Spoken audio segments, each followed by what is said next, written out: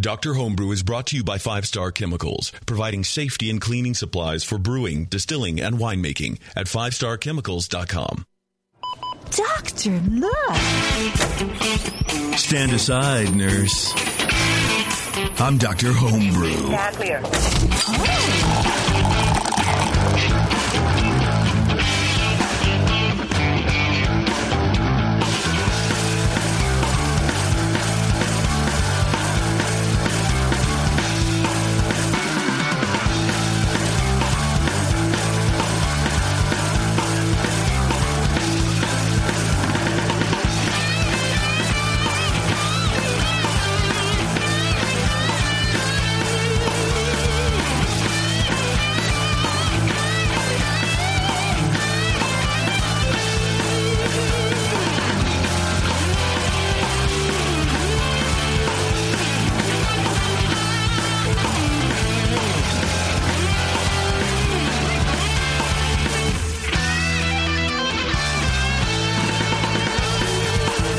The return of Dr. Homebrew. We're back again. Thank you for tuning in to this interesting show that we're about to do for you.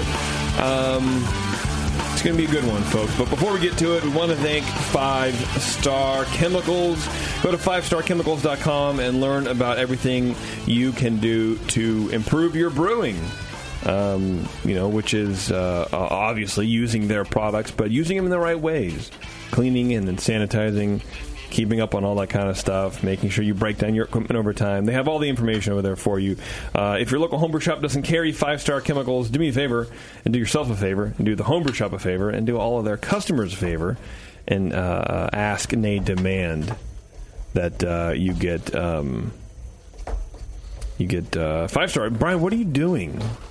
I'm just trying to remember my notes of the what with this, because I know you guys are going to ask me some questions. Okay. I decided to submit a beer to Dr. Homebrew. Yes, well, that's what we're doing. So, like, I'm sitting here watching you write. I'm like, what could he possibly? Because I need to be apparently thinking of more things at a time than just one. So sorry about that. I just grabbed the beer as I was running out the door. Yeah, and my notes are insufficient as it is, but I was trying to recreate them. Yeah, did it work? No, it's somewhat. Enough. It's fine. So what we're doing here today, folks, is we have no guests but the 3 people in the studio right now, which, of course, is myself and Brian and Keith. It's just us. And instead of me submitting my beers a couple times and crying about my score sheets, which I really want to do, but I did enough on the session a couple weeks ago, so I think I got it out of my system. Today we are going to judge their beers, and I am judging.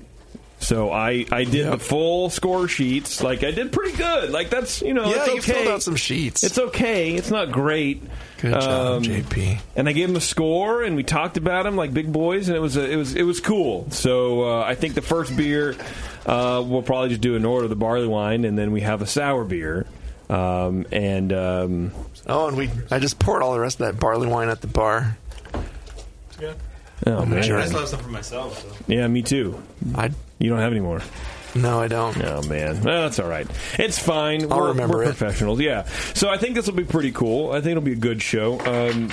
It's always good to that was professional. Sorry, just dropping things on the I think it'll be a good show. Yeah. Well, it was great that Keith did it, and then it was better that Brian did it again. Yeah. So you can only... All right. Okay. All right. We all understand right now. Justin's going to hate us. Sorry. He doesn't listen to the show. You can take it all out in post-processing, right? It's fine. It's okay. Before we get into that, though, I do want to tell you guys about the Brew Guru. Go to homebrewersociation.org and check out the Brew Guru. It's an app that you can tie in with your Zymergy subscription or not. That's the cool thing about it. And it will save you money, but only if you tie it into your Zymergy subscription. And you can figure out what bars and pubs in your area or in any area you happen to be in will offer discounts for being an AHA member. And there's a lot more than you think. There's a lot more than you think. Yeah, it surprises me sometimes. I'm like, oh, these guys are in it. All right, cool. Yeah, absolutely. So check that out. It's the Brew Guru app. It's available on all the app stores and all that kind of stuff. iPhone and Android and all the Not all to the be jobs. confused with the Mike Myers movie, The Love Guru. No, that's a great movie. This is a great app. It's underrated. But it's don't even get me started on the Love Guru. The Love Guru is great. Okay, so let's do me a favor. Let's start with Keith's barley wine. Okay. Keith, welcome to the show. Thanks, guys. Hi, Keith, how long have you been brewing? Yeah, how long have you been a home brewer? Couple days. Oh, okay. And you've already done a barley wine, fermented and conditioned. Fresh barley wine. You know, you can bring some really hot takes to the homebrewing scene if you can crank a beer out in under 2 days. A barley wine, no less. Right. I think you did great. No, just do tell me a little bit about this beer. How old is it and all that kind of stuff. Why'd you make it? Why'd you make it in the summertime? Who makes a barley wine right now, by the way? He lives in San Francisco. I made it, I think, I guess a little over 6 weeks ago.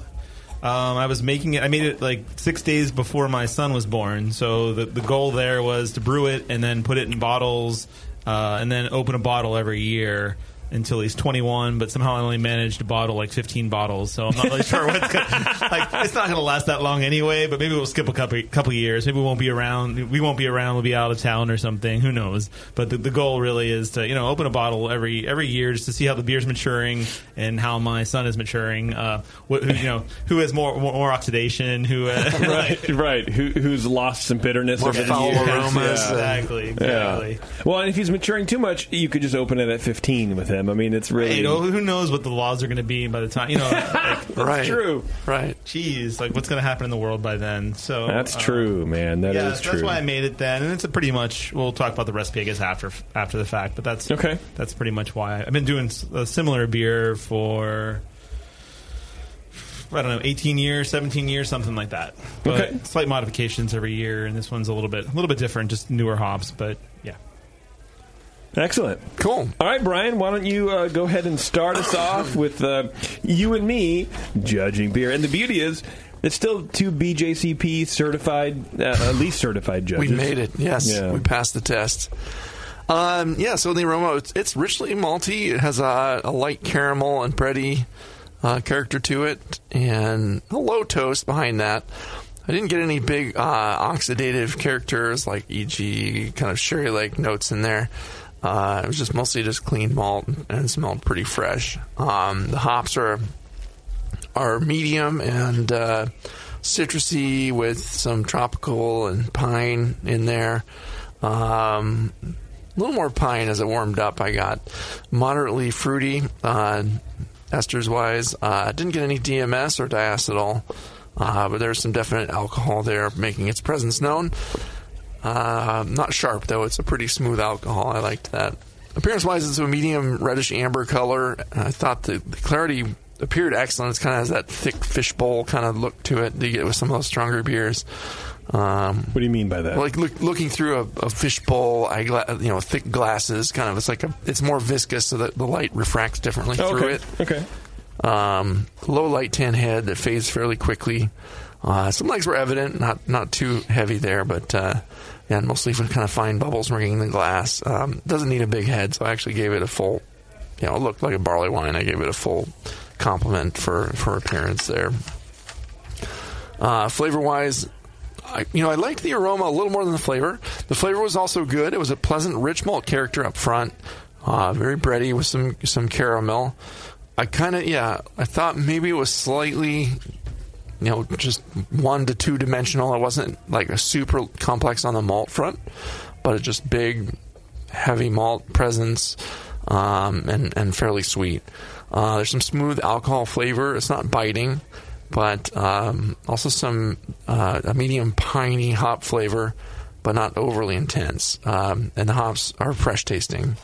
The kind of odd thing I got in there was like very light in the finish. I got a little bit kind of a pine sol-y, solventy character, but not really sharp. And it was just kind of fleeting. And I wonder if it was something maybe from the some piney hops or some interesting hop choices there, or if it was actually getting solventy. But I felt like the alcohol itself was pretty smooth and clean. I wasn't getting a lot of higher alcohols or alcoholic, but just a little solventiness to it from something that's in there. And then, that might be something that fades over time, but right now that's what I'm getting. So, yeah, it's a clean ale, definitely cleanly brewed. The balance is even, I would say, between the hops and the malt. It's got a substantial amount of bitterness left in it. There's a pretty solid hop presence, but it's not blowing away the malt. There's a lot of malt there, too, even though it could be more complex. But they're both kind of neck and neck there to me. Mouthfeel-wise, full-bodied with medium-low carbonation. I thought it had a smooth, obvious, medium-high warmth. Not very creamy or smooth, but it still, just felt full. It felt like a good barley wine. There was no obvious astringency. So, the carbonation being lower is appropriate, and it was pretty good for the body there. Overall, I thought it was a very pleasant drinking barley wine. It tastes young, but the hop flavor is already a bit lower. So I'm wondering, upon aging, and as Keith said, he's intending on aging it, it may become a little too malty. But I think the body should stand up, though. It should have that it's very full bodied, which is going to help it out in life.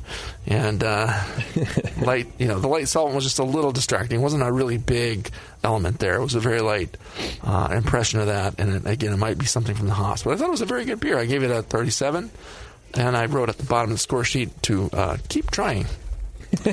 You'll get it. I think that came from you, though. That's true. Please submit more beers. Okay, here it is. Here I go. The aroma, again, citrusy, resinous, and the aroma a little bit alcoholic. Slight sweet bready malt, low fruit esters, which I thought were very good. I agree the aroma in this beer was very, very good. I really did enjoy it. Like a medium amber deal in color, low tan head, blah, blah, blah. For the flavor, I put a deep, rich malt sweetness with a firm hop bitterness, rounded out. The hop flavor is fairly high. But I did find that the malt flavor was sort of monochromatic in a way where it's 2-row or whatever, the base malt's there. There's a little bit of kind of caramel, but it was kind of just I don't know. The aroma was very inviting, and the flavor of the malt was kind of just there hanging out. It was kind of just a wallflower, and I wanted malt. a little bit more flavor profile out of it. Yeah, something a little more toasty or interesting in there mixed with the existing. Yeah. Mouthfeel, we talked about that. Overall impressions, like I said, the malt could use a little more depth of flavor. No flaws, well brewed. Keep it up. Put a winky smiley face. So I gave it a 40. I originally gave it a 37.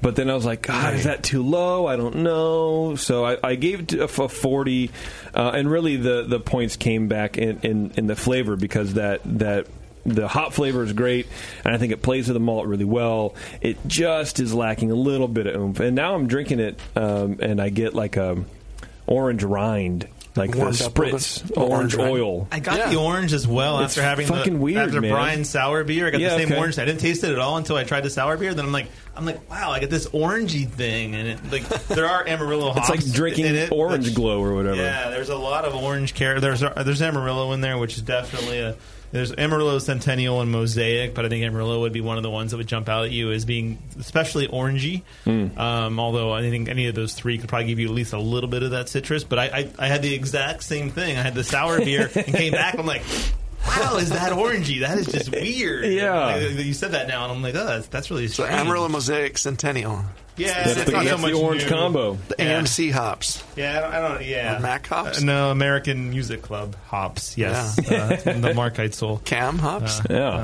Let's talk about your recipe a little bit here, man. I mean, so the grain bill is not super non-complex. I think one of the things I find in this beer is that if I add more malt, different types of malt, the older it gets, the more, I don't know, more muddled or whatever it gets. I think having some oxidation, just having some age, actually creates more of the complexity that you would find that you'd want from the malt. Yeah. Right now, where it really, it's what do they say, 5 or 6 weeks old, and it's kind of like there's a lot of balancing act of like, when do you want to serve it, when do you, and I could have. added a lot more bittering hops. Maybe I should have done that, or I could have. I didn't even dry hop this one, so I'm like, well, it's going to go a long time before I drink it, mostly for a year, and I really, I don't give a damn about competitions for this beer anyway. Right. So, but anyway, so it's like it's a combination. It's a mix of 2-row and a little bit of Great Western Pale Ale malt as well. So it's not quite. It's pretty much 2 to 1, 2-row to Great Western Pale, and then there's like for a 10-gallon batch, half a pound of aromatic, half a pound of Victory, a pound of Crystal 7080, English 7080, and then a pound of biscuit. So there are some specialty malts there, and I think that's probably about as much as you'd want to go for a barley wine. Yeah, it's kind of like along the Sierra Nevada lines where they use a pretty clean malt as the background, and it's it's a little caramel and some base malt. And I've used strictly pale ale malt for the base before, and it'd probably be a little bit better doing that. I was just sort of cleaning out the closet a little bit. I knew it wasn't going to be brewing again for a month or 2 or 2 months, so I was like, let me just finish off some of these base malts that I have, and maybe I should have thrown some Munich to make up for it, make it a little bit toastier. One of the weird things about this beer, and for a lot of the stronger beers I do, is that it's boiled for 205 minutes. Wow. So it's a really long boil on this, and the OG was 1.113. Final gravity was like 10.028. 1056, yeast. So you're getting towards 11% there? Yeah, I think it was like 11. I think maybe it was 11.4 or something along those lines. Why 205 minutes? I was taking gravity readings probably. Oh, okay. Or I was doing something else, and came back. I'm like, give me. I want to finish up cleaning a conical or doing something that I wanted to finish doing before I did it, but. I was probably taking readings. I was probably normally I'd go for like 3 hours is what I would probably go for a beer like this. And I don't know, for some reason I'm like, let me just get a little more caramelization. And I didn't like what the gravity was. I think this one I was trying to make a little more beer. And there's like a hop back and hop stands and stuff like that. So there's a fair amount of hops in it, but I was trying to make a little more beer because I knew I wanted to bottle some and I wanted to have some in kegs as well, so I could bring it out now, but at the same time have enough stored away where I could have a bottle for 15 years or whatever. So when you do that long of a boil, when do you add your first hop?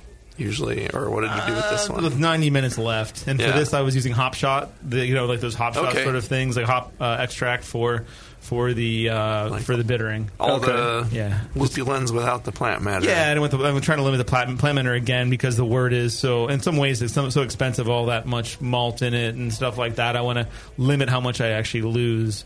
In some ways too, so that's kind of what I was doing. Interesting. With that. So instead of just having all the beer left in the plant matter, you can use the extract and kind of negate some of that and gain a little bit more yield. A little more, yield. From that. Huh? Interesting. That's pretty much normal mash. Nothing special. Probably 50, 60 minutes at 152. The mash pH was 5.38. I did a mash out, normal sparge. Nothing really fancy other than just sort of the long boil was pretty much the most unique thing in the beer. Okay. Right on. Excellent. It's fun. I've been doing these sort of beers for a long, similar malt bills for a long, long time. Changed out the hops the last couple of years. I used to do strictly just the old C hops just started throwing in some, Mosaic or Amarillo just to change it up a little bit. Sure. But, like dry hopping, I could have done it. It would have been an extra couple of days and just, maybe introducing oxygen when I didn't want to.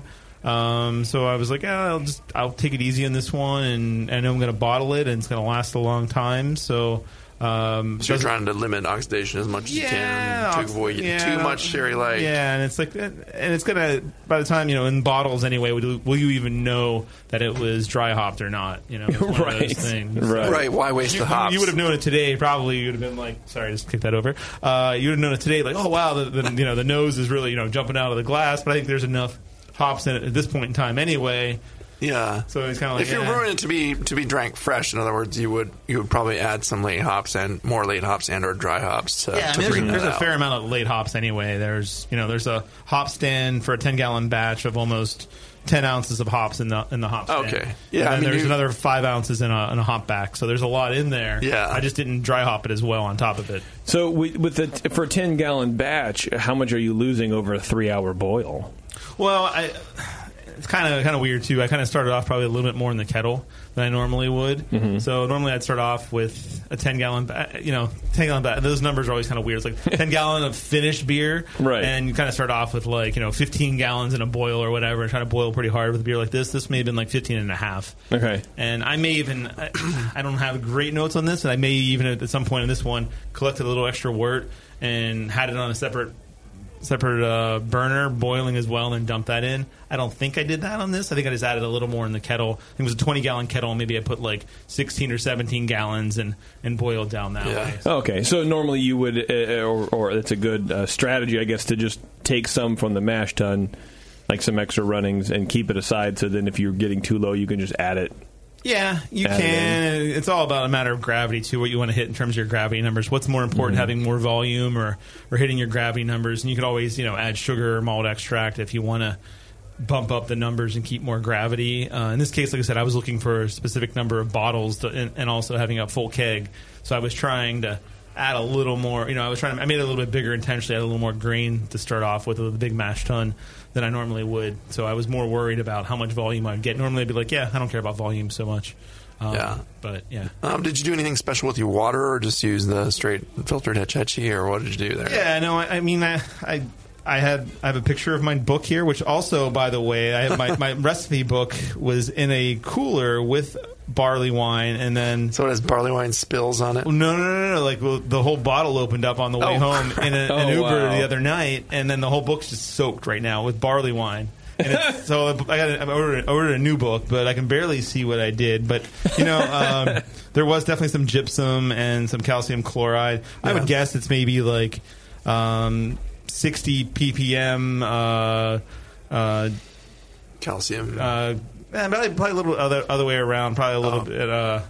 The calcium chloride. I'm sorry. The sulfate. Sulfate is probably a little bit higher than than the chloride.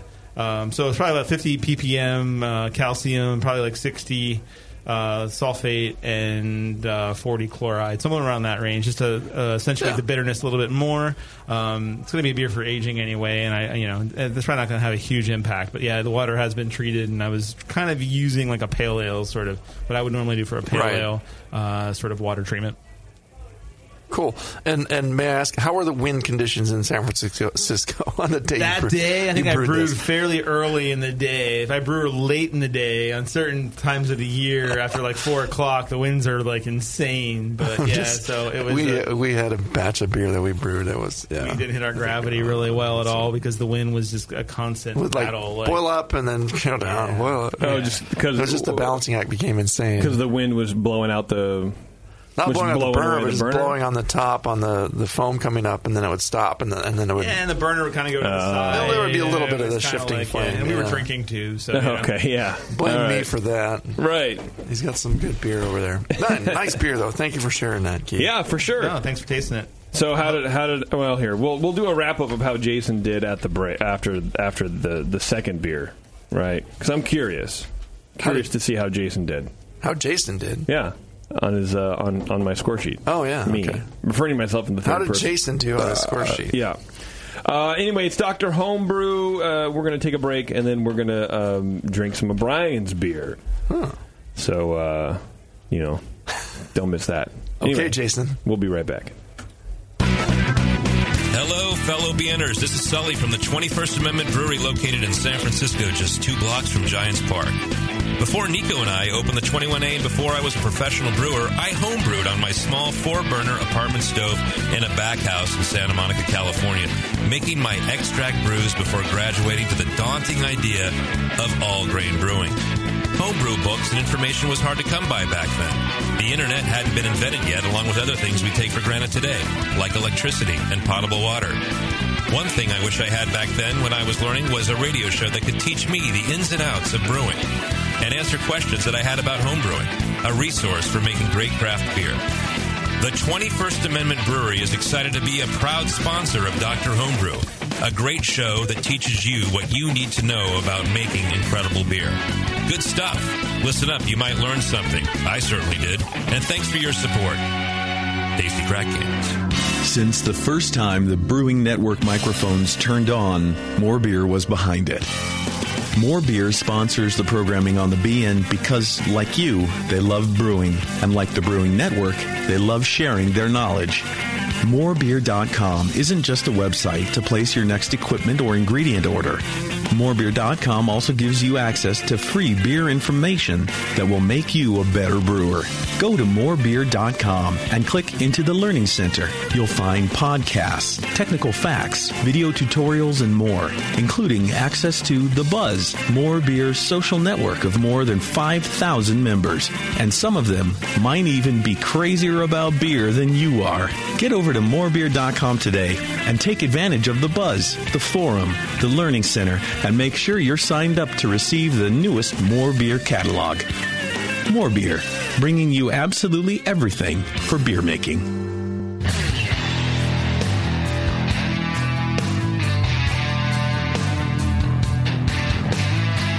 Now, back to the examination.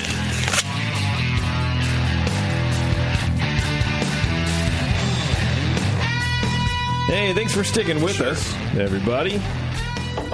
Yeah. Before we get to Brian's beer, I do want to tell you guys that the Homebrew Label Awards is up and running. It's back. It started, I think, a couple years ago. Sponsored by, of course, the Brewing Network and the fine folks at GrogTag. So you can go to homebrewlabelawards.com and upload your label. It doesn't have to be, something that you had professionally done, or doesn't have to be something you got, from GrogTag or whatever. Draw your own label. Upload that thing, and then once you do, have your people vote. So put it on your social media account and have your friends and family vote. They can only vote once. But the winner will be crowned from a tally of votes. So it's very much a crowdfunding thing. And then they're also doing a worst label contest at the same time. So if you have a label that you know is terrible, enter it, because it could win the worst label in the Homebrew Label Awards contest, man. So check them out. They have last year they had over $5,000 in prizes to give away, and this year they're working on that as well. So check them out, homebrewlabelawards.com. And good luck with the whole thing, man. Okay, here we go. Brian, yes, got your beer, dude. Got your beer. We had to figure it out. I put some kind of sour deal. I entered it as a red sour with lacto, PDO, Brett, and acetobacter. Okay, so. That's what I told Keith anyway. He's the one that knows what he's doing. No offense, JP. No, none taken. That's the nicest thing you've ever said to me. Anyone's ever said to me. It's for me not to take offense. No. Keith, why don't you go ahead and start with Brian's some kind of sour deal beer? Okay, after Brian gave me that compliment, I'm going to knock his beer down. Okay, so on the nose, I'm getting probably a lot of pickles and vinegar combo going on. Not just strictly vinegar, but I'm getting this pickle, and I'm not sure if it's quite dill, but there's a pickle in your beer. Yeah, it's kind of strange. It was weird. So there's a medium malt character. I got some breadiness, light caramel, notes of apples and vanilla. No hops. I'm getting a light alcohol in the nose as well. No diacetyl, no phenols. Not much funk, so I'm not really picking up. I'm looking for some funk here, little horsiness or possibly leatheriness from the Brett. Not getting much of that. Just mostly vinegary or acetic sort of character. Getting a little bit of acetone and light solvent notes as well. It's copper in color, maybe deeper. Now I'm looking at it again. I'd say it's deeper than copper. Almost ranging light brown. I don't know, reddish light brown. Yeah, I think that's probably accurate. I don't know why I said copper before. It's probably closer to red than copper, and red is darker than copper, right? Sure. Good. Why not? I think of red as kind of a hue, because some beers can be more yellowy and gold. Yeah. Hued, and others are more on the red. Maybe it's a little rusty in color. There you go. There you go. Yeah. Anyway, slightly off-white head that doesn't really last very long, but brilliant clarity. Head retention is not necessarily that important in this beer. I did give it a 3 out of 3 just because there's notes of lactobacillus or Brettanomyces affecting head retention. Probably more the former than the latter, actually. Flavor-wise, I got a big sour flavor. Drinking it, I get sort of burning, biting character. Drinking it, and the finish. I didn't get this in the nose at all, but I'm getting that THP. That's tetrahydropyridine character. That's the the unbuttered popcorn is what it tastes like most to me. I know I've also heard Cheerios. Not over the top. Not, like I said, not even picking it up at all in the aroma, but it is in the finish. I find that in a lot of sour beers. So I could have a low, a high threshold. Sorry. I haven't had anything to drink today. But like I said, it is subtle. The funk is kind of subdued. Looking for something contributing from the PDO or Brett. Not getting much of that. Mostly just getting a lot of lacto, more actually aceto than lacto, honestly. Very low bitterness, no hop flavors. Getting some wine notes, some vinous character. And also, as I mentioned in the nose, some breadiness, some light caramel, and just esters of apple, I would say. Other thing I mentioned in the aroma I'm getting in the flavor as well is a little acetone. Mouthfeel, medium low. It's appropriate for style. Medium low carbonation. Like to see a little more carbonation. Medium warming. This is just a lot of mediums, I guess. No astringency. As I mentioned, I see more carbonation. Overall impression, I didn't dislike the beer. The pickle aroma was a little odd, and I'm never a huge fan of THP. I've heard it's going to age out, like if you let it sit around. And, as we talked about, I think on the show before, it's not necessarily something that people know if it'll age out at a certain temperature or not, or in the bottle or keg or fermenter or whatever storage device. I think there's probably some research to be done there and finding that out. Maybe the Brewlosophy people can spend 3 years making a sour beer and then do some tests on that. Aging the Cheerio beers. They would do it. But otherwise, we dry Cheerio'd this beer. I mean, like I said, those are the biggest faults. Was the the vinegar, slightly pickly character, and and I'm struggling to say what exactly is it. Dill is reminding me of pickle. I mean, that's what I would think normally, but there are some other herbs that you can use when pickling things as well. Right. Well, there's some sweet components that go into making the pickles, and the funk could be kind of a gnarly garlicky thing or something. It could give you an impression of that, but it's mostly just probably the acetic acid. Character, So I think, to me, I also said it seems mostly acetic driven, bitter, borderline of being too much acetic, biting, burning. Would like to see a little more malt, possibly somehow. I don't know, somehow stop the fermentation or stop the acetic earlier. Is there too much oxygen? I don't know. I have no idea what in process. I'm not going to. You don't want to know what the process was, but I would look at can you introduce some of the other components? Maybe get a little more of those, a little more of the Brett, especially would be kind of a nice little balance to that, and somehow get it before it goes too acetic. Overall, I gave it a 30. You're too kind. I feel like I may have been too kind. I feel that about myself. But you are in the room, and we respect you as a judge. So, no, I'm just kidding. I didn't. I think I gave it a 29 initially and bumped it up to a 30. So I think I was somewhere in that range of where I enjoy it in some ways, and in other ways I find it to be a bit challenging of a beer to drink. Very polite. Okay. Here's my go around. The aroma, there's tart, definitely acetobacter vinegar kind of a thing happening. It's not super offensive, which I found interesting for me. At first, when I smelled it, I was like, "Oh, that can't be good." And then I was like, "Well, it's not bad, really. It's not. It doesn't put me off it. It's almost like like a Flanders red kind of a thing, which I'm not a big fan of because of the acetobacter vinegar thing can be kind of strong, but in low doses it can be pretty good. Little toasty in there, some caramel, some dark fruit aromas.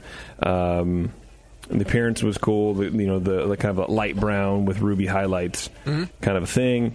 No head really to speak of. In flavor, it was interesting. I got like a first taste was a tart green apple skin. Like I used to peel green apples and eat the skin, and that kind of reminded me of that. Sort of like a bitter, harsh, not really an astringency, but there's some harshness there that I couldn't figure out. And then in the flavor, I got kind of an oxidized apple meat or like dehydrated apple ring, and I think that's just those dark malts. I don't know.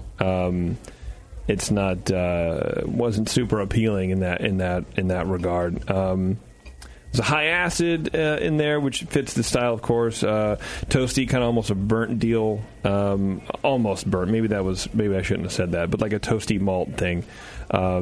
Slight bitter aspirin kind of a deal at the back of my throat afterwards in a finish, which I know isn't necessarily what you want in a beer. Maybe I do, JP. Maybe you do. Maybe you're into that health thing. I don't know about you. Overall, I put this beer, it feels like it doesn't know what it wants to be. Is it a red ale or is it a sour beer?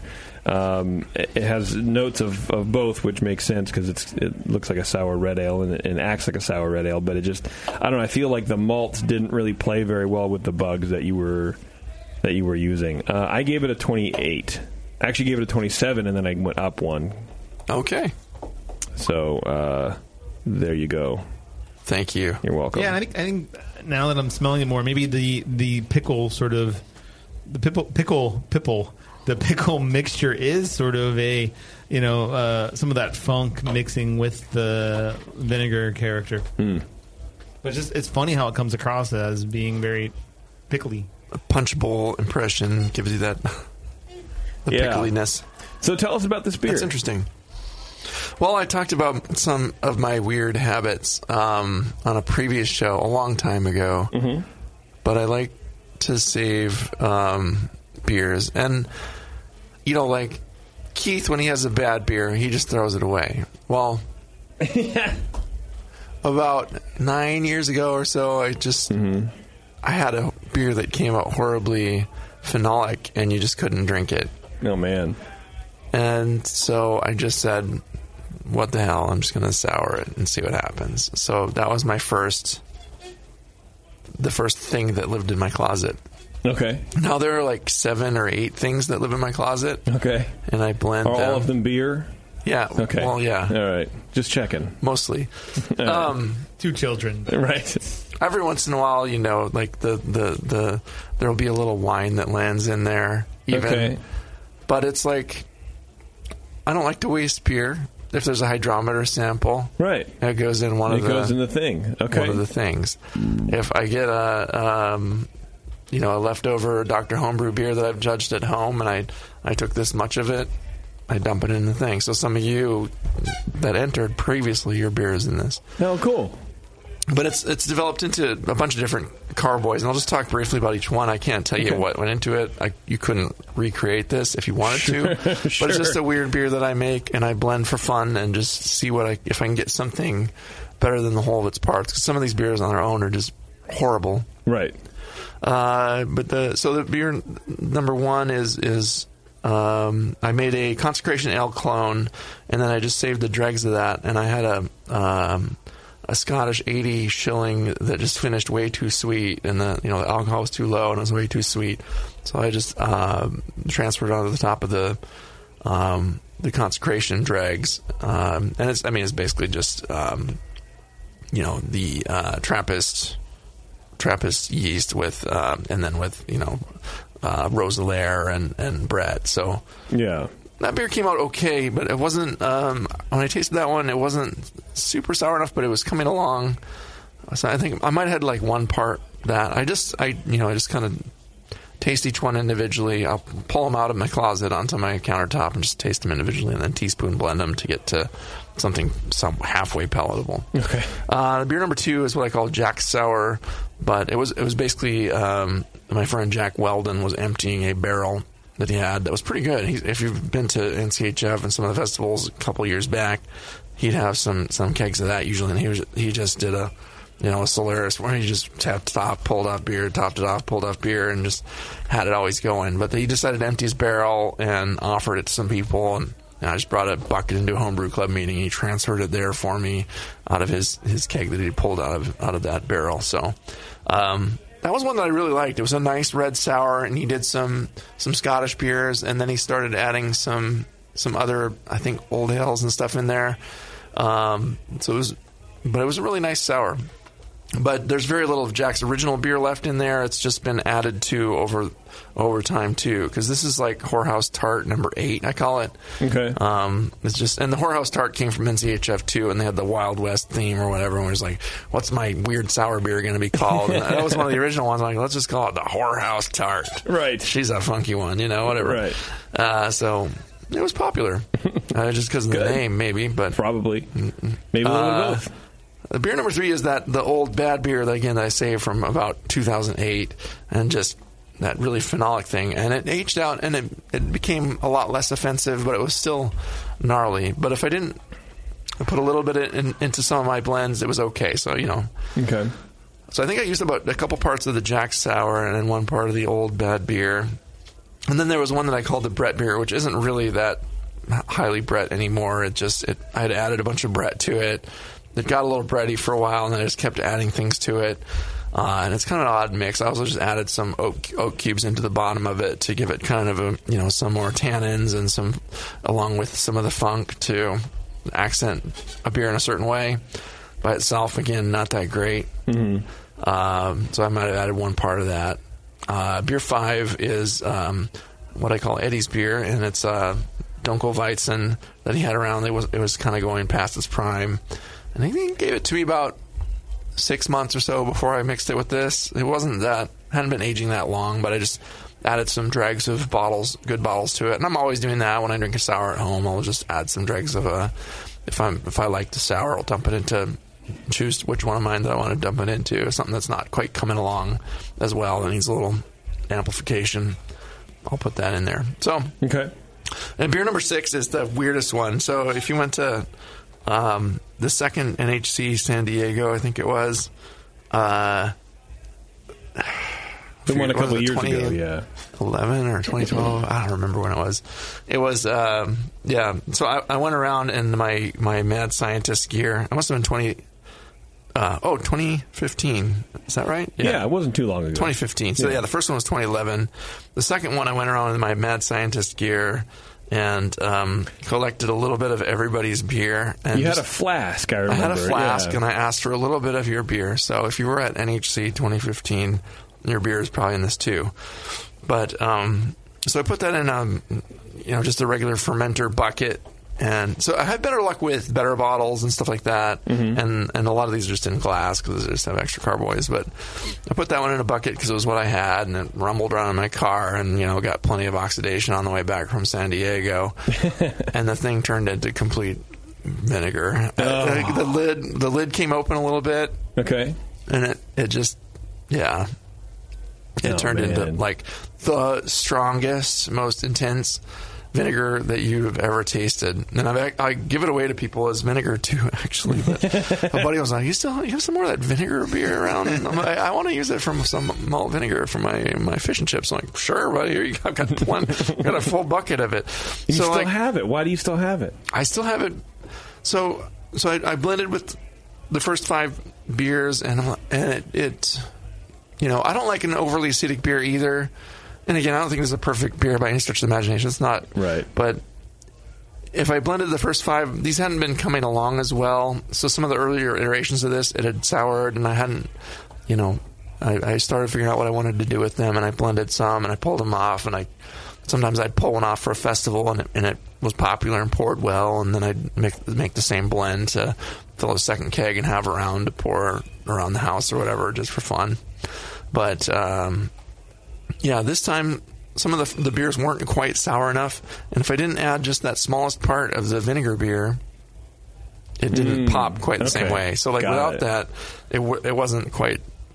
It wasn't sour enough to me. So you sat and blended this beer out of those 6 guys. So I might have gone a little overboard with that this time, and it's not very scientific. It's like, maybe 0.1 part of that, but it was just like, sure. But sometimes a that's all you dollop need, of the vinegar beer. I think I'd pulled some off into a container marked as vinegar to use in the kitchen. I'm like, well, that's about enough for what I need, and I tasted it, and it tasted like a sour beer. So right. But I poured some of it at the Livermore Craft Beer Festival, and it was fun. People it opened some people's eyes. Okay, right.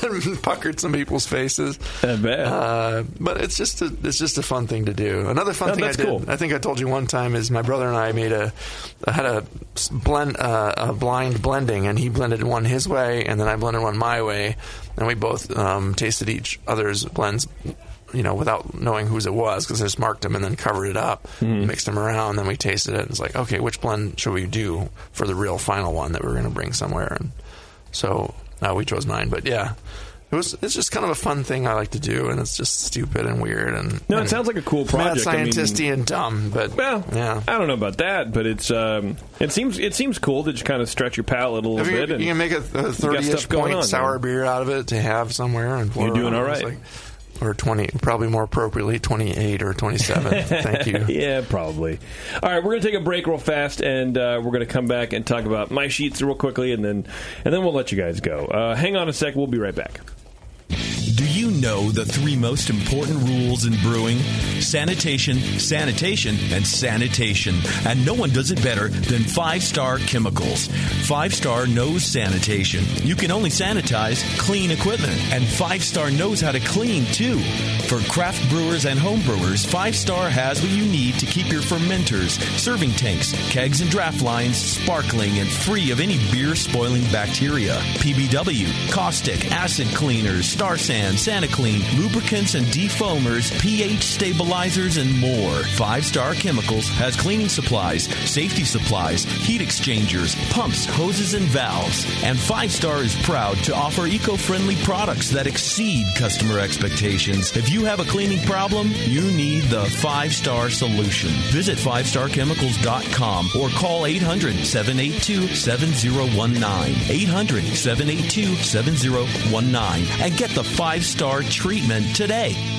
Are you a member of the White Labs Customer Club? If not, you should be. It's the easiest way to earn free stuff for turning in your old homebrew labels from either Vials or Pure Pitch. All you have to do is save your labels and redeem them for things like free yeast, an exclusive White Labs t-shirt or sweatshirt, and even the opportunity to brew with the yeast man himself, Chris White.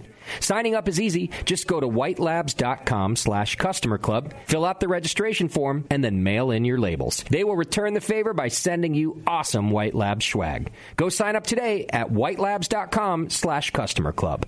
White Labs, pure yeast and fermentation since 1995. I'm sorry to tell you this, but we're going to have to pour you out. Back to Dr. Homebrew.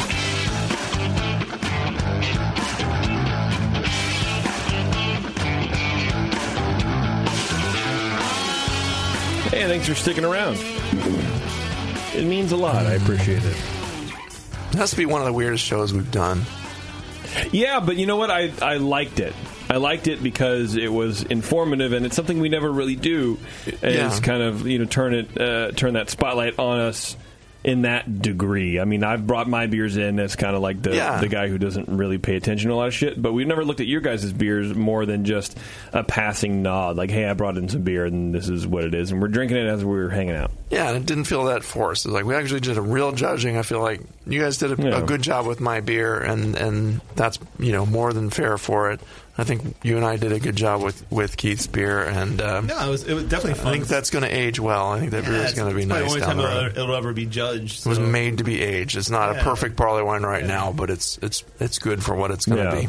yeah, like I said, it's probably the only time it'll ever be aged. So I was kind of excited that not judged, yes, right. Aged. It will probably be the only time it's aged as well, but it's the only time it'll be judged. And I was kind of excited just to see, other people thought it was cool, and I thought it was good, and it's great. Good. Yeah, I thought it was cool too, and it was cool for me, someone who's not very practiced at judging, to kind of be in the same range. And I always thought I was pretty good at picking like scores for beers, but not sitting there and explaining why and doing all the kind of stuff. That's why I don't really do the judging. I think I'd be great at like the check score sheets, even though I fucking hate them. But when you work with a good judge, you're paired with somebody that you can be like, what is that I'm searching for? And they can be like, there's some solvent in here, or there's some acetone. And it's like, that might be what the roughness that you're picking up. Maybe. And the mouthfeel or the finish on the sour beer or whatever, It's like, that makes sense. And something clicks and you learned something that day. So just keep judging with people. Yeah. I think it was cool. I think we should do it again. For sure. Good time.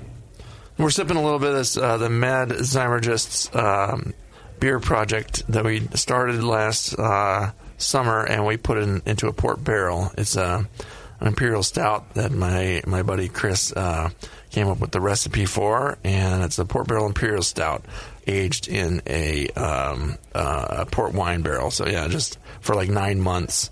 Wow. At Ramon Rios and Tracy had some empty barrels and some 2-year-old port in there, and so we just filled them up with some beer, got a bunch of guys to brew, and so we just pulled it out of the barrels a little earlier in the spring. And so this is the result here. I don't know. Keith and I are tasting it. Great. How do you like it? Definitely some wine notes. It's kind of interesting. The vinous character. I am getting a little bit of smokiness. Maybe that's just the roast from it, but and I think it's definitely interesting. I think probably how big was the stout, Brian, that was put in it? This is I think it's about 10% or so. Yeah, 10.5.